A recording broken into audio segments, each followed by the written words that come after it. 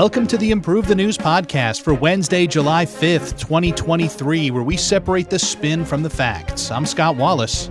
And I'm Eric Steiner with a look at today's top stories. Turkey and Egypt mutually reappoint ambassadors. China announces new chip export restrictions. The Kremlin repels a drone attack on Moscow. The Taliban bans beauty salons in Afghanistan. A shooting in Philadelphia leaves 5 dead. A Russian journalist and lawyer are attacked in Chechnya. Hong Kong issues bounties for 8 exiled activists. Meta readies Twitter rival Threads. 3 advocacy groups file a complaint against Harvard's legacy admissions. And Toyota announces a battery breakthrough for electric cars. In our top story, Turkey and Egypt reappoint ambassadors. Here are the facts as agreed upon by Reuters, Al Jazeera, The Times of Israel, and Financial Times. The foreign ministries of Egypt and Turkey announced on Tuesday that they have mutually reappointed ambassadors to each other's capitals, the first time since relations broke down in 2013. In a joint statement, Turkey and Egypt said they seek the renormalization of relations between the two nations. This year, Turkey and Egypt held numerous high-level talks aimed at the restoration of full relations. Relations between Turkey and Egypt were severed in 2013 after current President Abdel Fattah el-Sisi led the military's ouster of then-President Mohamed Morsi. Morsi, a member of Egypt's Muslim Brotherhood, an Islamist political party, had the backing of Turkey, where the ruling government maintains close ties with the Brotherhood.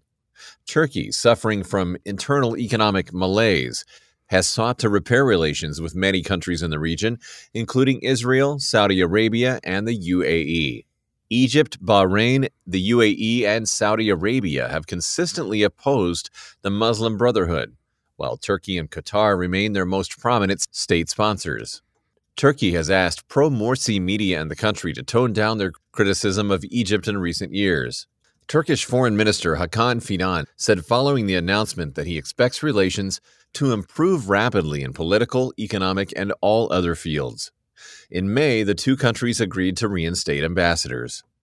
All right, on this program, we separate the spin from the facts. Those were the facts. Our first narrative spin is narrative A from Egypt Today.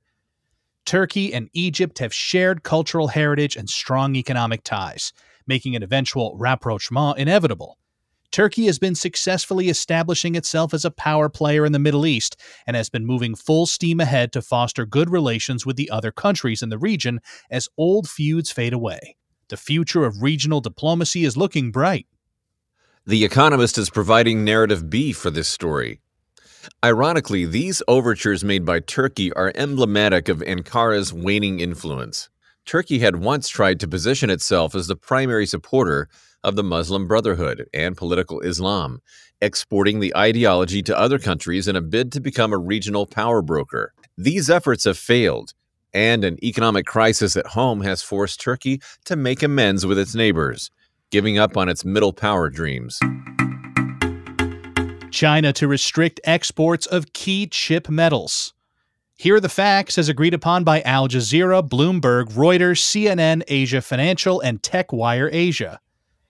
China will introduce restrictions on exports of 2 rare metals, vital for the production of semiconductors and other electronic components, on August 1st, the Chinese Ministry of Commerce announced on Monday. This comes amid an escalating China-U.S. technology trade dispute.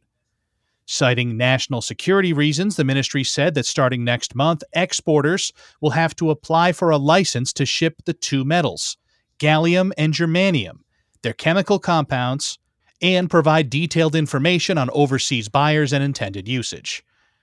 China produces about 60% of the world's germanium, used primarily in optical fibers, plastics, and infrared radiation, as well as military applications, and about 80% of the world's gallium, used in radar and radio communications devices, satellites, and LEDs. Beijing's step to limit shipments of critical raw materials the EU considers crucial to Europe's economy follows the Netherlands' move to issue new export restrictions on certain semiconductor equipment, also affecting exports from major European, Dutch multinational technology company ASML. Earlier, the Netherlands and Japan agreed with the U.S. to impose tighter export curbs on chip-making equipment after Washington imposed barriers on exports of chip gear made by U.S. companies to China in October per national security protocols. Meanwhile, Washington is reportedly considering new curbs beyond those announced in October, including on the export of certain artificial intelligence chips to China, after the PRC imposed an import ban on products from U.S. chipmaker Micron. Scott, thank you for laying out those facts. Our first spin for this story is a pro-China narrative. It comes from Global Times. Beijing's decision is just the latest chapter in this U.S.-instigated chip war that violates the basic principles of the alleged, quote, free market economy that the collective West likes to promote when it serves their interests. Fearing to lose its technological supremacy and in an effort to prevent China's technological rise, the U.S. doesn't hesitate to pressure its allies and disrupt global supply chains. It is only natural that the PRC, in order to protect its national security interests, takes proactive measures to respond to Washington's tactics of economic coercion. And Bloomberg brings us an anti-China narrative. While Beijing's move underscores China's dominance in critical minerals, it also highlights its vulnerabilities. The decision may backfire, as it may speed up efforts by the U.S. and its allies to reduce their reliance on China by diversifying their supply chains. Implementing export curbs also threatens China's market dominance by increasing the West's efforts to tap other supply sources. That said, and given China's mounting economic woes and the potentially negative national security implications, Beijing has more to lose from an escalating chip war than the U.S. Metaculous prediction community is giving us a nerd narrative. They say there's a 15% chance that the U.S. and China will be at war before the year 2035. I don't know who I feel worse for, China, or really I feel bad for Germany. I mean, that's a tough one. It really that's is. Their element. Come on. It really is. It's funny because Germany is now the world's top producer of China, which is really crazy. I mean, right. Fine plates and dishes, yes. The Kremlin repels a drone attack on Moscow. And here are the facts as agreed upon by TASS and the Associated Press. Ukraine launched a drone attack on the Russian capital of Moscow on Tuesday, temporarily forcing the closure of an international airport in the city's southwest. Russia's defense ministry said all 5 drones deployed by Ukraine were downed, stating that 4 were shot down by missile defenses, while the last was forced down using electronic warfare capabilities. Emergency service crews told Russian media that debris from one drone fell on the territory of a military facility in Kubinka, without causing damage, while debris from another struck an outbuilding in a village in the New Moscow region, sparking a fire that has since been extinguished. There are no reports of casualties at this stage. Meanwhile, flight restrictions were imposed on Moscow's Vnukovo International Airport at 5:10 a.m. local time, but it had resumed operations by 8 a.m., local officials said. According to a source in Russian media, 14 flights were diverted away from the airport at this time. Commenting on the attack, Maria Zakharova, Russia's foreign ministry spokeswoman, described it as an act of terrorism. She said, quote, an attempt by the Kyiv regime to attack an area where civilian infrastructure facilities are located, including an airport, which, by the way, also receives foreign flights, is yet another terrorist attack. The global community should realize that the U.S., the U.K., and France, permanent members of the UN Security Council, are financing a terrorist regime. Ukrainian officials, who typically do not comment on attacks inside Russia, did not claim responsibility for the drone attack.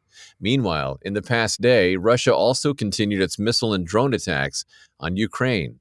On Monday, 3 civilians were killed and 21 were injured following a drone attack in the Sumy region. Ukrainian President Zelensky said the attack also damaged the regional headquarters of the Security Service of Ukraine, the country's main intelligence agency. Pro-Russian narrative on this story comes from TASS. This attack from Ukraine targeting civilian infrastructure that includes an international airport is the latest demonstration of Kyiv's use of terrorism. Western states are continuing to aid and abet this terrorist regime. The pro-Ukraine narrative comes from Pravda. Russia's war on Ukraine's civilians continued this week with the drone attack in Sumy, which claimed the lives of 3 people and injured 21 more. Ukraine must fight Russia to rid the world of this evil.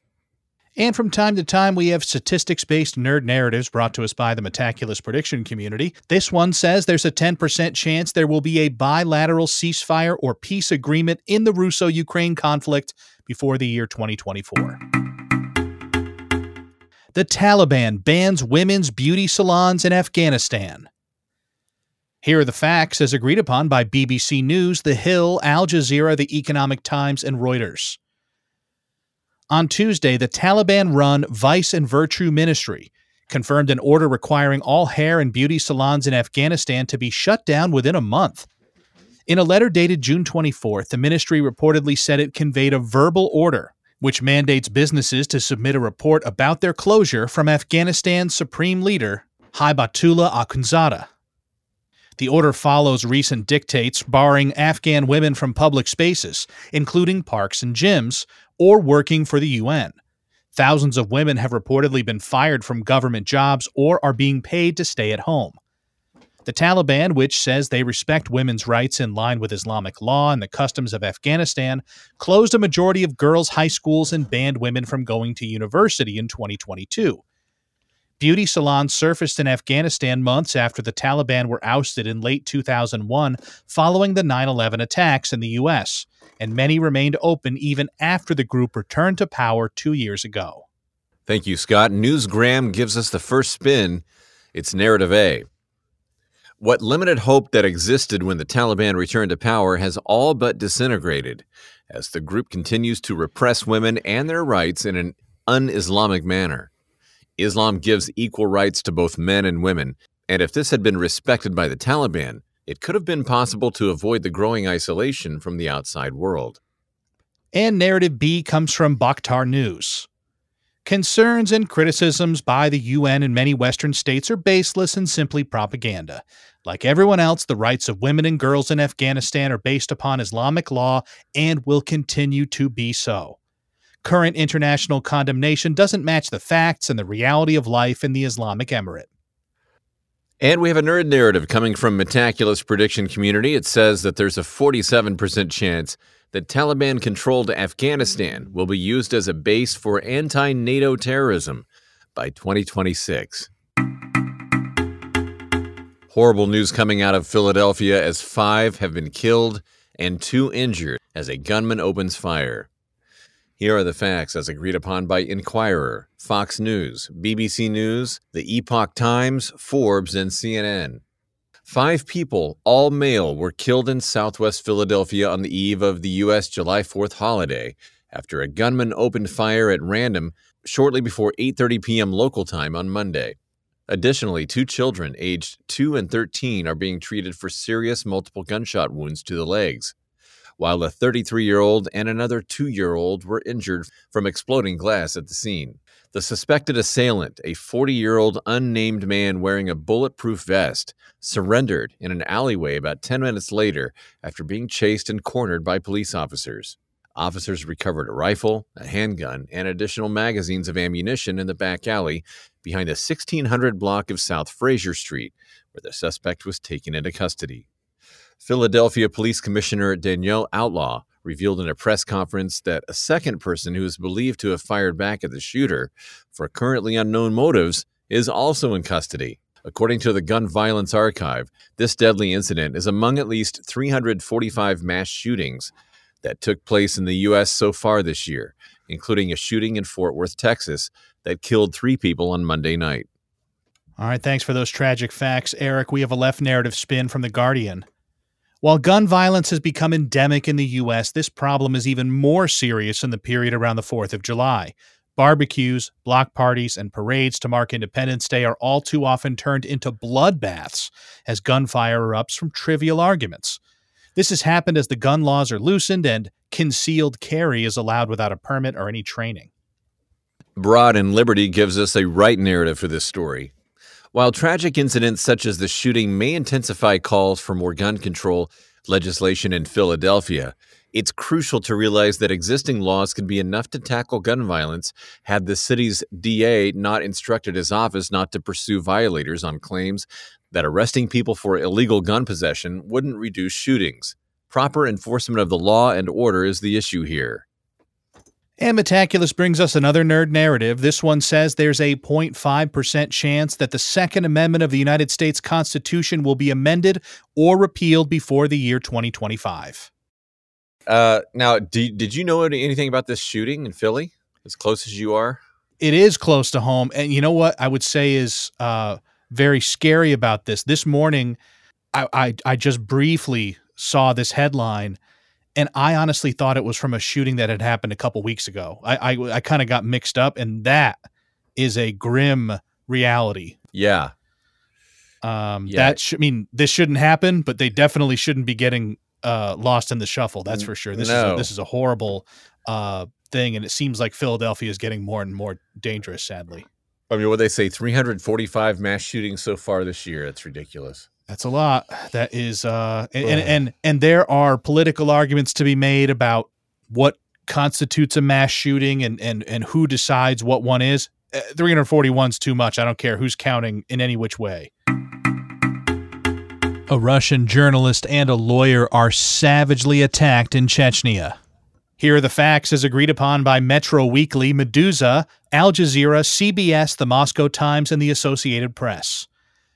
An award-winning Russian investigative journalist and a lawyer were beaten and suffered serious injuries after an attack by gunmen in the Russian Republic of Chechnya this week.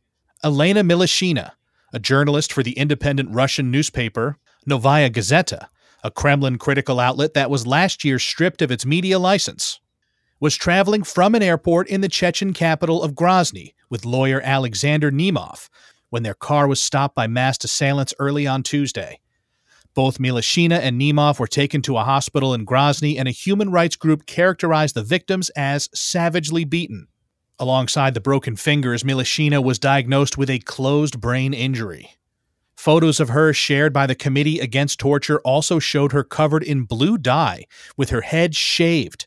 Nemov was meanwhile treated for a stab wound to the leg. The attack on Milishina was not her first. In 2020, after she broke the story of Chechen authorities' crackdown on gay men who had been abducted, imprisoned, and tortured, she was attacked by a mob of a dozen people, again in the Chechen capital of Grozny. Later that year, she received death threats from Chechen leader Ramzan Kadyrov after reporting on the severe coronavirus restrictions he imposed. Tuesday's attack appeared to be orchestrated to prevent Milishina from reporting on the court case of Zarima Musayeva, a Chechen woman who's married to a retired federal judge accused of being disloyal to Kadyrov. Hours after the attack, Musayeva was found guilty of assaulting officials and fraud and was sentenced to 5.5 years in prison. Meanwhile, in contrast with past attacks on journalists, a range of Russian officials condemned the attack and called for a prompt investigation. Kremlin spokesman Dmitry Peskov said that Russian President Putin was informed of the situation and added that it was a very serious assault that warrants energetic measures from law enforcement. Scott, thank you for those facts. The pro-Russian narrative is coming from TASS. This is a serious attack requiring a strong response from police and officials. The relevant authorities have been briefed so they can launch their investigations. The Associated Press brings us the anti-Russia narrative. Russia is taking an unusually critical stance on this attack. Perhaps Putin and the Kremlin leadership ties with the Chechen leader are strained, and Moscow is leveraging this incident to rein him under their control. Metaculus prediction community gives us a nerd narrative. They say there's a 50% chance that The Economist will rank Russia as a democracy in its democracy index by October of 2052. Hong Kong issues a bounty for self-exiled activists. Here are the facts as agreed upon by France 24, the Japan Times, Al Jazeera, Hong Kong Free Press, CNN, and NPR Online News. On Monday, Hong Kong police issued arrest warrants and a cash bounty of 1 million Hong Kong dollars or 128,000 US dollars each for information, leading to the arrest of 8 pro-democracy activists living in exile. Besides warning the public against financially supporting the activists, which include former lawmakers Ted Hui and Dennis Kwok, the police also ordered the freezing of their assets. The political activists allegedly committed serious crimes endangering national security, advocated sanctions, undermined Hong Kong, and intimidated Hong Kong officials. Furthermore, the 8 have been accused of violating the country's national security law by colluding and scheming with, quote, foreign countries to undermine Hong Kong's financial status. The self-exiled activists are reportedly based in the US, Canada, the UK, and Australia, countries that have halted participation in extradition treaties with Hong Kong because of the national security law. Under Hong Kong's national security law, passed after widespread anti-Beijing protests took place in 2019, hundreds of pro-democracy campaigners and civil society leaders have been arrested or gone into exile. Well, thanks for those facts, Eric. We have an anti-China narrative from Voice of America. Hong Kong is blatantly threatening the fundamental rights of its citizens by curbing their freedom of expression and assembly. The national security law is used to crush any opposition to the PRC-aligned establishment and silence free media. The democratic nations of the world must protect Hong Kong's pro-democracy figures living in exile. And the pro-China narrative comes from Xinhua Net. It's natural for the West to criticize the Hong Kong police's actions, as the US and the UK, among others, are sheltering the traitors. However, the PRC will not allow any interference in Hong Kong's rule of law or tolerate any attempts to incite anti-Beijing sentiments that endanger its national security. And we have another nerd narrative from Metaculus. This time they predict there's a 50% chance that Hong Kong will stop being a special administrative region of China by September of 2045. Meta is set to launch its Twitter rival Threads on Thursday. Here are the facts as agreed upon by BBC News, Bloomberg, Forbes, The New York Times, and CNN. Facebook's parent company Meta is set to release a text-based conversation app to rival Twitter on Thursday named Threads, with the social media platform already available to pre-order on the Apple App Store.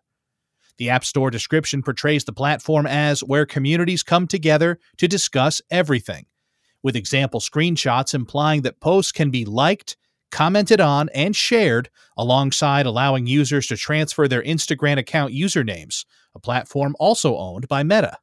As per the store's listing, users of Threads are required to be at least 12 years old, and it is believed to be a free service in exchange for transaction of personal data, similar to other apps and services owned by Meta. According to a report in December 2022 from the New York Times, Meta is aiming to capitalize on the instability surrounding Twitter, with one employee writing internally that it was time to attack the platform's, quote, bread and butter. This follows the turbulence Twitter has recently experienced. Commenting on Threads, Musk tweeted, "Thank goodness they're so sanely run," echoing previous comments by Meta executives on his own business management. All right, Scott, thank you for the facts of that story. Our first spin is Narrative A, coming from The Telegraph. Zuckerberg is jumping on the chaos that has ensued at Twitter ever since Musk's takeover last October. Bleeding advertising cash alongside many users actively leaving the platform, Twitter is losing extensive amounts of money and is certainly vulnerable. Although smaller rivals have inflicted little real damage, Meta and Threads pose a much more credible threat to Musk and Twitter. Narrative B comes from The Spectator. Whilst Twitter is undoubtedly facing a period of uncertainty, it will regardless remain a tall order for Threads to topple the platform. Although Zuckerberg perhaps can succeed where others have failed, the move remains an uninspired and unimaginative one, merely copying Twitter after a string of homegrown failures in tandem with the eye-watering losses the metaverse continues to accrue. We have a nerd narrative coming from Metaculus Prediction Community. It says there's a 46% chance that Twitter's net income will be higher in 2023 than in 2022. I don't think that they're trying to beat Twitter at their own game. I think they're trying to be number two in the marketplace in case something happens to Twitter overall, and it vanishes from the marketplace. Hey, then you know they'll what? just be the last one standing. There's nothing wrong with being number two in this marketplace, that's for sure. That's how I feel with me and you. I mean, I'm number two, and I'm okay with that. Okay. Yeah, it sure is lonely up here at the top, Scott. I'll tell you about it sometime. U.S. groups challenge Harvard's legacy admissions. And here are the facts as agreed upon by Reuters, Al Jazeera, PBS NewsHour, Fox News, and New York Post. Less than a week after the Supreme Court struck down affirmative action in higher education admissions, 3 advocacy groups have filed federal civil rights complaints against Harvard College, alleging that its legacy admissions policy for undergraduate applicants with family ties to the school favors an overwhelmingly white group of candidates. The Lawyers for Civil Rights, or LCR, nonprofit representing the Chica Project, the African Community Economic Development of New England, and the Greater Boston Latino Network filed the complaint on Monday. The complaint cites Harvard data that was disclosed amid the Supreme Court affirmative action case that says that 70% of Harvard's applicants with family ties to donors or alumni are white, and being a legacy student makes an applicant around 6 times more likely to be admitted to the elite school. The LCR adds that Harvard's alleged preference for legacy applicants violates a federal law banning race discrimination for programs that receive federal funds and has asked the Department of Education to investigate the school's admission practices. The group has also said that it may follow up with a lawsuit. Harvard hasn't commented on the new complaint, though the college earlier confirmed that it would respect the Supreme Court ruling ending affirmative action. It emphasized, however, that its essential values remain unaltered. The Supreme Court struck down affirmative action programs at Harvard University and the University of North Carolina on June 29th, ruling that both institutions were in violation of the 14th Amendment and federal civil rights law. This decision essentially ends the practice of overt racial consideration in higher education admissions. All right, narrative A comes from WBUR Boston.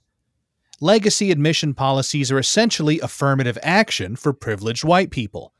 With the recent Supreme Court decision to overturn affirmative action, it's more important than ever to eliminate policies that systematically disadvantage students of color. Applicants should no longer benefit from advantages from prior generations rather than their own merit. Real Clear Education brings us narrative B. Legacy admissions policies promote strong communities and incentivize donors to give money to schools like Harvard, outcomes that benefit not only legacy candidates but all students at these universities. Non-legacy students are given the opportunity to network with elite social groups, sowing the seeds for a prosperous career. Contrary to popular rhetoric, the practice is a boon for equal opportunity. I mean, that's the way it was when you went to Harvard, right? I mean, you I was waitlisted at Harvard. If I had been a legacy, I think I would have had a better. Oh no, you're still on the wait list, aren't you? Yeah, I'm still waiting. Yeah. I'm still waiting. So we'll see. Hearts. I mean, who knows? As the so yeah. we'll see. Yeah. Okay. Our final story: Toyota claims a breakthrough can halve the cost and size of its batteries. Here are the facts as agreed upon by Financial Times, The Telegraph, and The Guardian. On Tuesday, Japanese car manufacturer Toyota announced it had made a technological breakthrough that would enable it to cut the weight, size, and cost of batteries in half, which would be a major boon to the electric vehicle industry. The world's largest car manufacturer by vehicles sold said it had developed technology for lighter and cheaper solid-state batteries, which would increase the range of EVs. The carmaker said it had simplified the production process of the revolutionary batteries and had been able to solve prior durability issues, estimating that it would be able to commercialize solid-state battery technology in its EVs by 2027 or 2028. Compared to the industry-standard liquid-based lithium-ion batteries, solid-state batteries replace liquid electrolytes with a solid that uses lithium at the anode instead of graphite. Toyota claims the batteries would give EVs a range of 1,200 kilometers and a charging time of 10 minutes or less. Since first announcing its solid-state battery roadmap last month, Toyota shares have increased by 13%. Scott, thanks for those facts. Our first spin is Narrative A, and it's coming from CEO Insight Asia. Toyota is on the path to creating a groundbreaking technology that would not only improve the cost and production of electric vehicles, but would also play a key role in the fight for environmental sustainability. Toyota has been at the cutting edge of technology and has wisely devoted time and resources to solid-state battery development. It seems like the efforts have paid off, as the revolutionary batteries could be available by 2027. Narrative B comes from Clean Technica. While it would be great to believe that Toyota has actually produced game-changing technology that will revolutionize the auto industry, the reality is more complex. Toyota has claimed for years that it is on the brink of some breakthrough, but has been lagging behind other industry leaders in EVs. Toyota has no concrete details about its plan, and praises should be postponed until material progress is actually made. Thanks for listening to the Improve the News podcast for Wednesday, July 5th, 2023. Each day, we use machine learning to read about 5,000 articles from about 100 newspapers and figure out which ones are about the same stories. For each major story, our editorial team then extracts both the key facts that all articles agree on and the key narratives where the articles differ. For more information on Improve the News, please visit our website, improvethenews.org. You can also download the Improve the News app on the Apple App Store or Google Play. For Scott Wallace, I'm Eric Steiner, inviting you to join us next time on Improve the News.